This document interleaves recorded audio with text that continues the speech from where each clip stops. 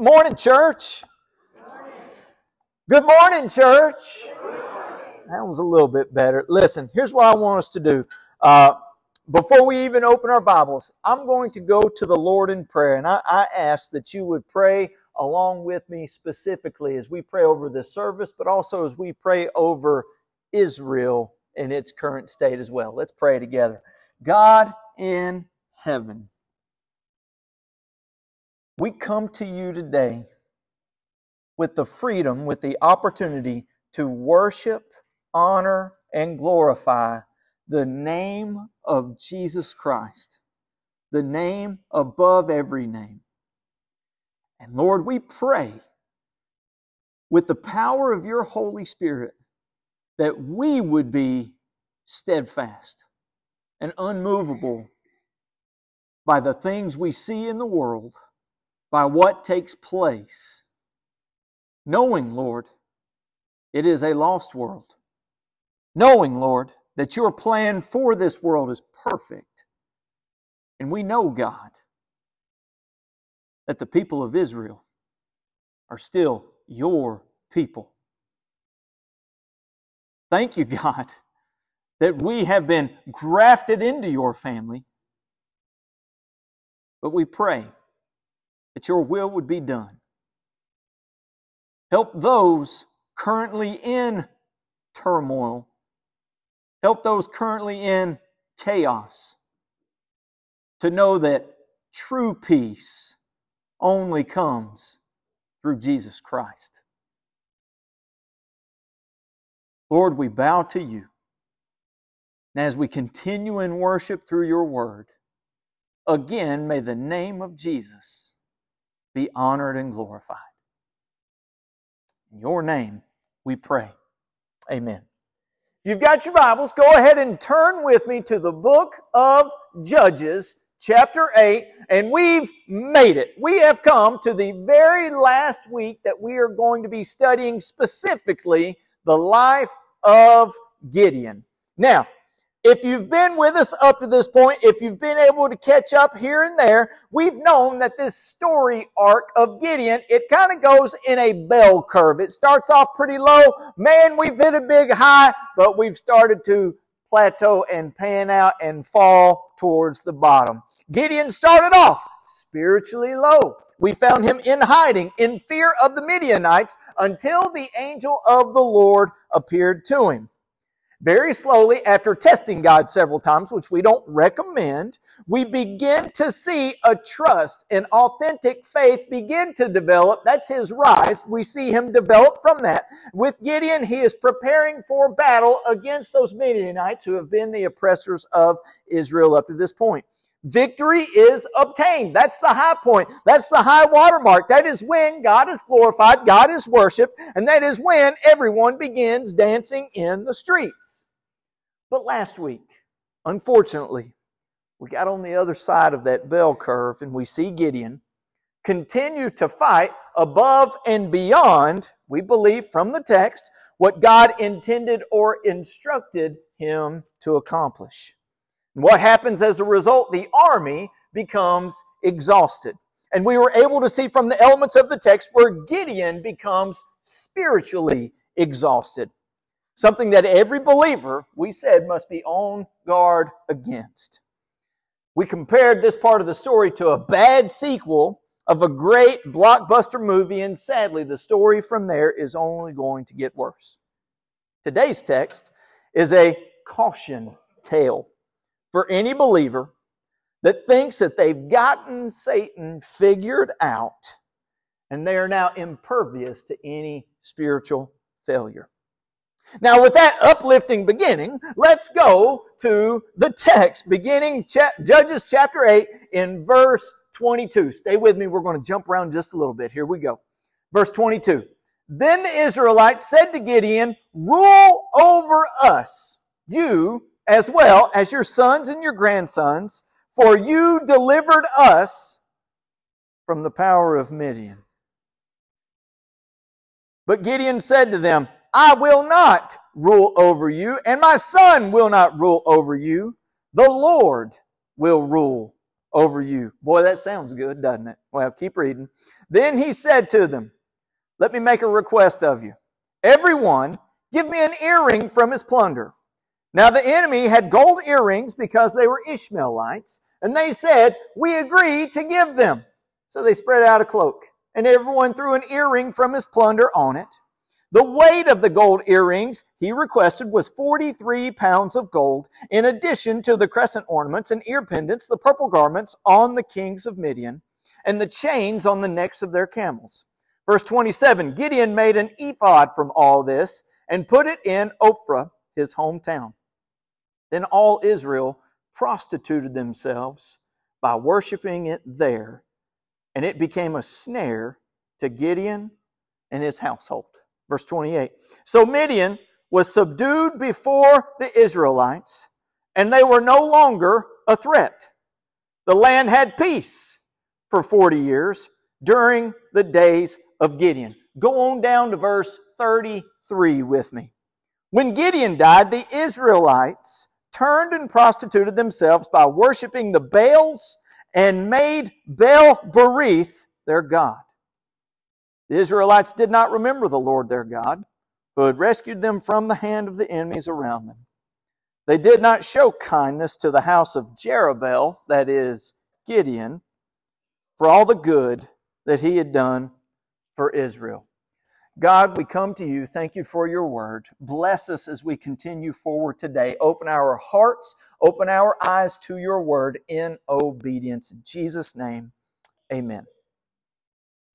After the events of what we've read in chapter 8 last week, the political star of Gideon continues to rise among the people. Since the beginning of our study, we've said that Gideon is sometimes his own little micro-study, meaning he is a smaller picture of Israel in general. Israel has gone from afraid to victorious and overcoming obstacles, recognizing God in the process, and just as we saw with Gideon last week, we sense then a spiritual spiral downward with the people as well.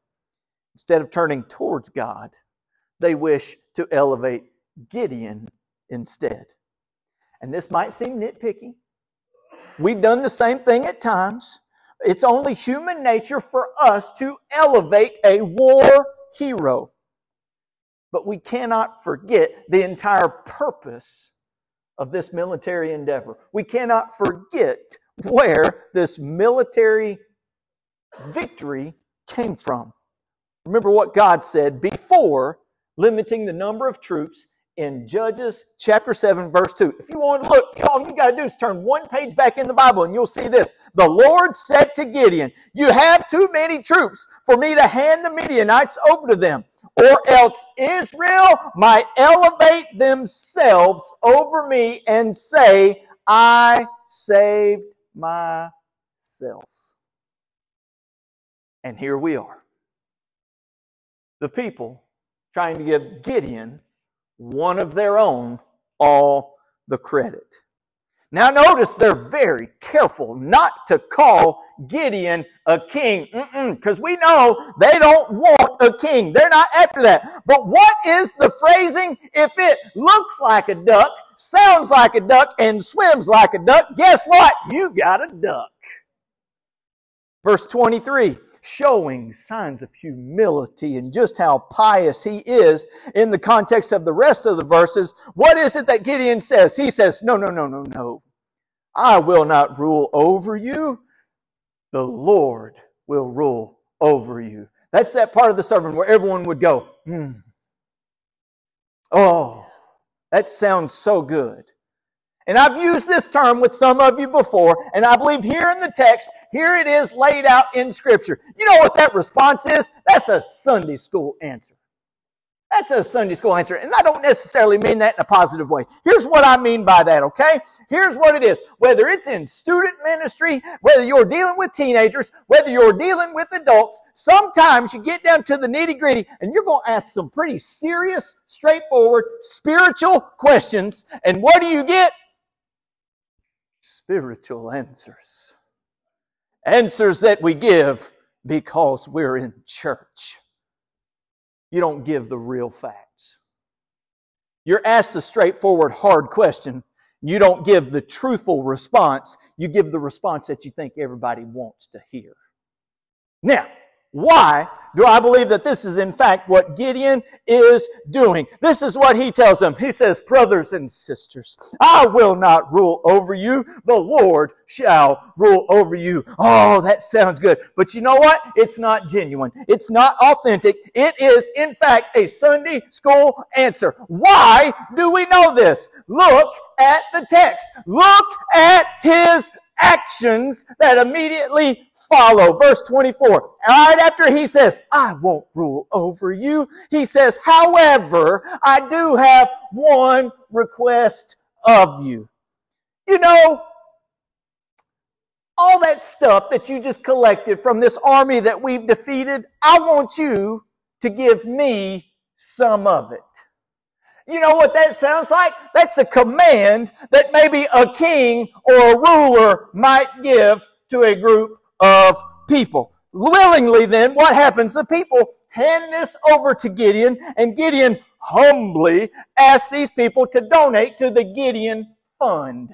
That's what he's done. Then in verse 26, very specific then as to what Gideon receives. And we're going to dig into why. Why is it so specific as to what he collects? Some texts will say it was about 1,700 shekels worth of gold.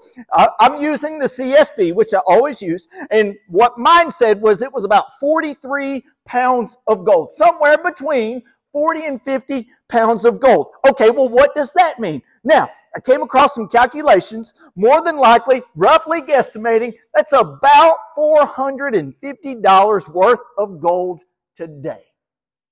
Not world-changing. That's a little stiff for my blood, but it's not cheap. It's still significant. You ask any ruler, how much should we give? They only answer, more, more, and more. A king collects one time. He's going to collect again.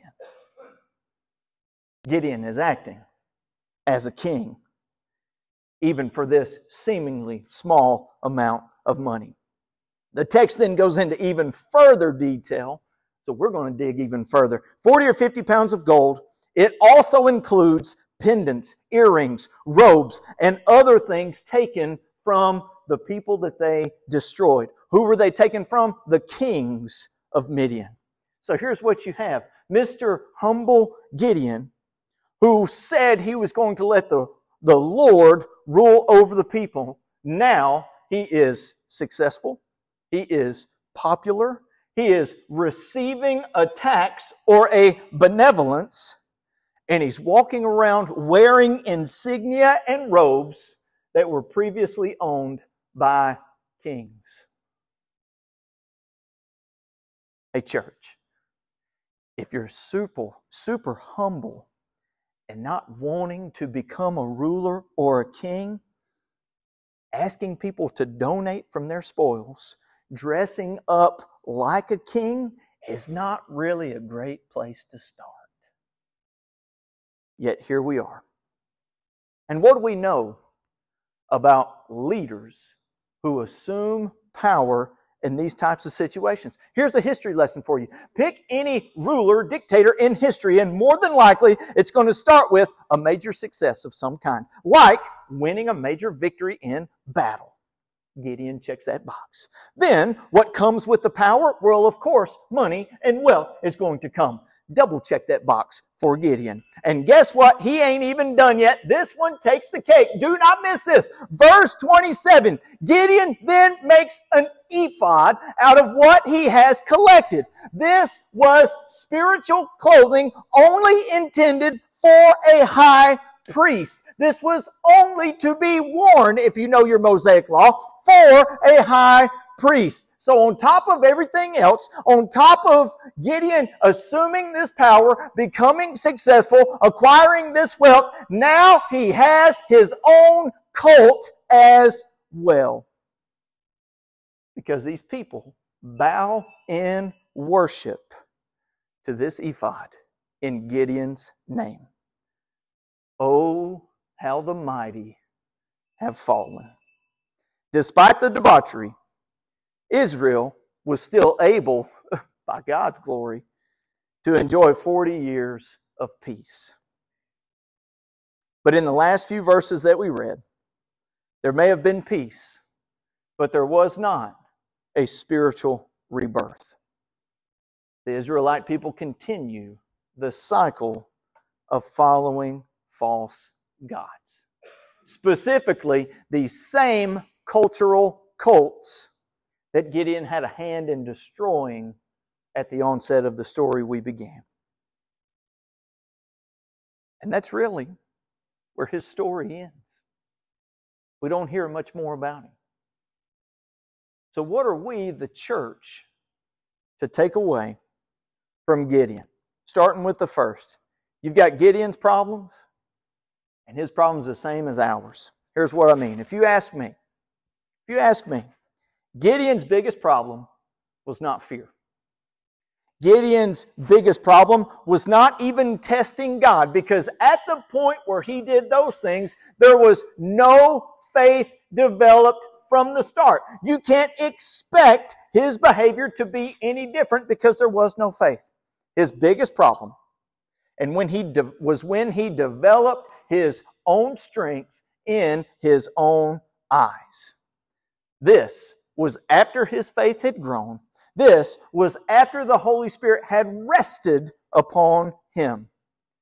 When his strength, not God's, began to develop, what happened? Get this, his words became different from his actions. His words disconnected from his actions. What he said was, the Lord will rule over you. Gideon's promise that he would not seize control. Gideon's pious words that tickled the ears of those who heard.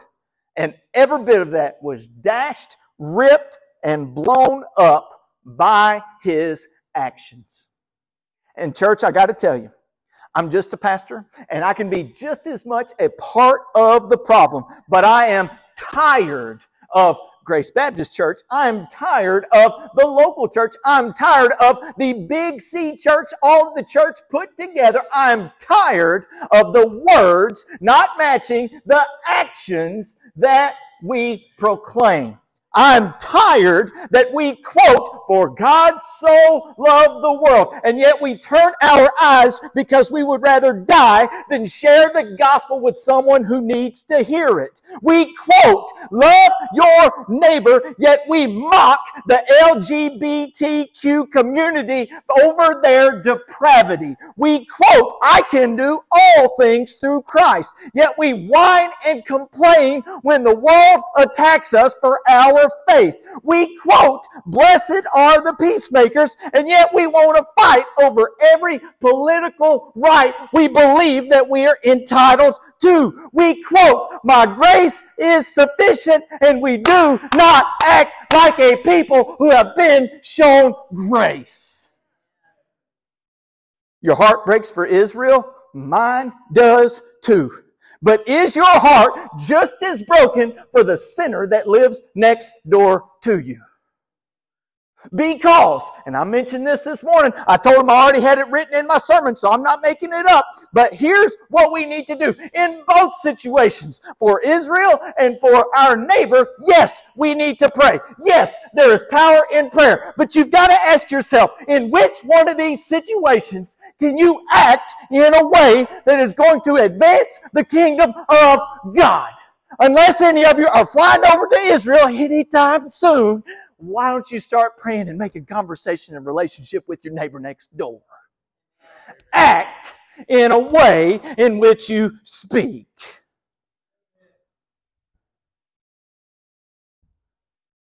I'm tired of seeing a weak faith. A weak faith when we lose it because someone pulls out in front of us in traffic. And I'll go ahead and tell you, that's confession. Driving out of town last Sunday afternoon, I had to sit in silence for 10 or 15 minutes. I couldn't even talk to my wife, and I'm pretty sure she was laughing at me the whole time because I was furious that somebody pulled out in front of us. And hand to God, I had to sit there and I had to pray and ask repentance because I was seething. Anyways. all the way to the weak faith of a people who are also in my position, that are pastors to any and all size of churches in any and all places, yet they are not acting out what they preach. I'm tired of seeing professing, born again, Holy Spirit dwelling people that act sinfully because they do not pay enough attention to the words of God that they are quoting. You want some Bible verses to quote? Go ahead and line this one up in your Bible. 1 Peter chapter 2, verse 12 says this, conduct yourselves honorably among the Gentiles, them filthy pagans like we all used to be. Conduct yourselves honorably among the Gentiles, so that when they slander you as evildoers, they will observe your good works and will glorify God on the day He visits. There's one we don't talk about. There's one for you to circle in your Bible. What about James 1:22? We quote it all the time. Be doers of the word and not hearers only, deceiving yourselves. How about James 2:26? For just as the body without the spirit is dead, so also faith without works is dead. We want to say, we want to quote, and we want to pretend like we act in such a way, and I'm pretty sure we've got it backwards. We need to learn to act the Word of God, then we can quote it, because then we've actually lived it. We like to say, practice what you preach. Maybe it should be, preach what you actually practice. And until then, maybe we need to keep our mouth shut. And even as the world mocks, know that it's the Lord who will be the final judge and not us. I'm going to go ahead and tell you, and she's going to laugh at me. You've got in your notes a point number 2 that ties in with the end. That's exactly what I sent to Ashley. And I'm the one that changed his mind, and I split it up. So what you got in your notes doesn't quite measure up. Here's point number 2 for you. My bad, okay? Point number 2, Gideon's rock bottom. And no, I'm not talking about his physique. I knew some of you would get that. Some of you. When Gideon's actions changed, the spiral that we began discussing last week only continued on in the verses that we read today. We saw the progression of success, how it went to his head to the point where Gideon is doing the unthinkable and setting up idols in the same manner of the idols that he tore down in chapter 6. Not only do these actions not align with his words, we've got to understand, church, when we act in the same way, when our actions do not match the words that we are proclaiming, listen, that is sin. That's not just a whoopsie, I messed up. That is living in sin. That is continued sin. And unfortunately for Gideon, we do not see a change in this pattern of behavior. Look at me. We do not see repentance in Gideon.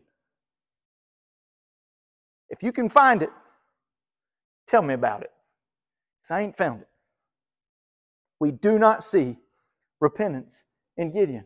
Now, this idea of acting in this way being sinful behavior, maybe that sounds like a duh statement to you, but how quick are we to cast aside sinful practices without dealing with them head on? When conviction hits, when we're in a response time, and man, Mark and the gang, they're singing and they're getting after it, and you know that God is speaking directly to you and there's conviction on your heart, and yet we ignore it. When we shrug it off and just say, I'll work on it, that's when we've got problems. What's wrong with that thought? Well, strike 1. I won't do anything. Strike 2, work. Any work that you do on your own spiritually without the Holy Spirit, you might as well be like a hamster running on a wheel. It ain't getting you nowhere, Jack. Strike 3, the entirety of the thought that we have any power or any strength to defeat sin in our own strength is opposed to the teaching of Scripture. Yet at the same time, we have to have the mindset of Romans 6, 1 through 2. What should we say then? Should we continue in sin so that grace may multiply? Absolutely not. I heard a preacher say one time in Texas, we just say it, Paul saying, nuh-uh. Now how can he who died to sin still live in it? Sin cannot continue in our lives. We've got to understand we are just as capable of being as idolatrous as Gideon. Through the strength of the Holy Spirit that dwells within us, Ephesians 1, through confession of Jesus Christ as Lord and Savior, Romans 10:9, only then can we rest in 1 Corinthians 10:13. No temptation has come upon you except what is common to humanity. But God is faithful. He will not allow you to be tempted beyond what you are able, but with the temptation He will also provide the way out so that you may be able to bear it. Not through our strength, but the strength provided by God Almighty through His Spirit. Here's the good news. If you are unsure, if you actually have the strength of God living within you, if you're unsure, if you've ever confessed with your mouth that Jesus Christ is Lord, if you are unsure that you know how to even bout and fight with temptation, guess what? In just a few minutes, you'll have an opportunity to do so. If you've got questions on what it means, if you're unsure what it means to be saved, what salvation is, what Jesus is, and all these other things, you'll have an opportunity to ask those questions. But in the meantime, let's get to the big idea. This could be part 3. This could be however you want to make it. They're your notes. You can write them down however you want to. Big idea. This is Gideon's real legacy. You don't have to turn there, but think of Hebrews chapter 11, verses 1 and 2. You know this. Now faith is the reality of what is hoped for, the proof of what is not seen. For by this our ancestors were approved. Okay, Kyle, how did we jump from Gideon all the way to Hebrews? Where did we make that jump from light speed? Well, here you go. We've studied this definition of faith. We know that faith is hope without seeing. These Old Testament heroes that we're reading about, they did not see Jesus, yet their hope and their faith was in the coming of Jesus. We live on the other side of Jesus. We didn't see Him, but we have faith that He lived a perfect life, that He died, that He resurrected. And what do we look forward to? We look forward to the faith of Him coming again. We have the same faith, Old Testament, as we have New Testament. Then the Hebrews 11 chapter, it summarizes Old Testament moments of faith and ties them together with the faith of the current church. Verse 32 in Hebrews 11, you get this. Check this out. And what more can I say? Time is too short for me to tell about Gideon, Barak, Samson, Jephthah, David, Samuel, and the prophets, who by faith conquered kingdoms, administered justice, obtained promises, shut the mouths of lions, quenched the raging of fire, escaped the edge of the sword, gained strength in weakness. Hopefully you've heard that over the past 8 weeks. Became mighty in battle and put foreign armies to fight. He's mentioned as a man of faith. Let's be honest. Was there legitimate moments of faith in Gideon? Yeah. Was this a fully realized faith? I don't know. Don't know. Lean towards not. We've got to understand that the faith of Gideon was limited. It was limited. Gideon, here's your line. Gideon is not a benchmark of faith. Gideon is a low bar of expectation. A low bar of expectation. If you know about the rest of the book of Judges, Gideon is just a fifth in a line of judges, each one of them having a lesser faith and a lesser turnaround of the people than the last. The entire book of Judges, all of Judges, points to the imperfect picture of the perfect judge to come. And His name's Jesus Christ. Here's why I say that Gideon is a low bar of expectation for us. One more time from the book of James, James says this: "Consider it a great joy, my brothers and sisters, whenever you experience various trials, because you know that the testing of your faith produces endurance. And let endurance have its full effect, so that you may be mature and complete, lacking nothing." Through the Holy Spirit, true believers will persevere to the end. Through the Holy Spirit, true believers will persevere in faith to the end. Get this. God uses imperfect, prideful people that misuse the authority entrusted to them, so believers will surrender to the perfect God. Gideon, bless his heart, is an imperfect, prideful judge with a simple faith that was wrongfully turned into a self-proclaiming ruler when his actions didn't meet his words.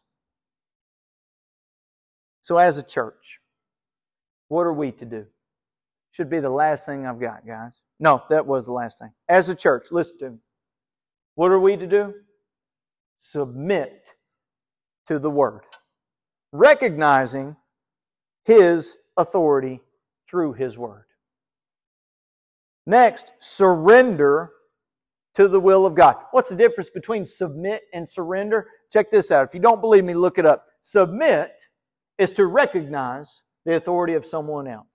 To surrender is to stop fighting.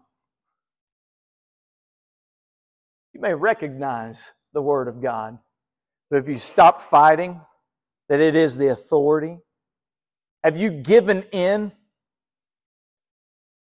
to using your own strength, real or imagined, for His perfect strength? Submit to the Word of God. Surrender to the will of God. Stay watchful of your own actions. Stay watchful of our own weaknesses. We discussed that last week. And do so, as we just said, daily to the end. And let perseverance have its way. With that, I'm going to ask the band to come up. And as they're preparing, I want to ask you, where are you? Have you surrendered your strength, your lack of strength, to the authority of Jesus Christ?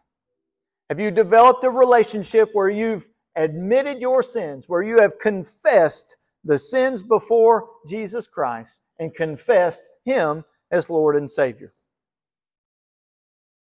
Eternity rests on it. Otherwise, we're just as Gideon, capable of any type of sin, capable of any type of debauchery, all having to do with self and self-promotion, relying on our own strength. If you've got questions on that, come talk to me. I'd love to ask them. There's no telling what your background is, what you've been taught in church growing up, what your preconceived notions are now. That's why I say, listen, if you've got questions, come talk to me. We'll figure it out. Okay? For the rest of us, if we are believers in the grace, the sufficiency of grace of Jesus Christ, we have got to make sure that our actions match the words in here.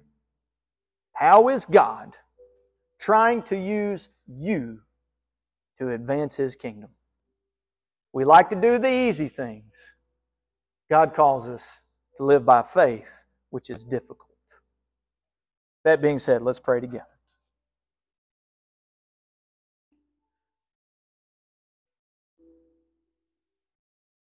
Lord, honestly, we come to you.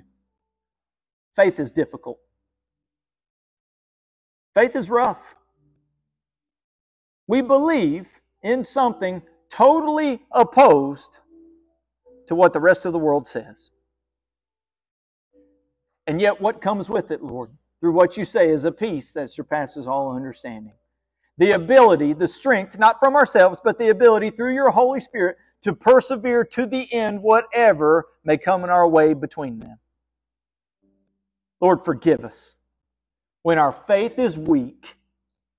Forgive us when we succumb to every stinking, nitpicky temptation that comes our way. Forgive us, Lord, when our actions do not reflect the words in this text, that we submit to having authority over us. Oh God, in this day right now, make us doers of your word, that will proclaim with our mouths and with our lives as a living sacrifice the grace that you've given us. In Jesus' name I pray all these things. Amen. As we prepare to sing one more song, I'm going to ask that you stand with us. We sing one song as a response. You respond as God calls you to do.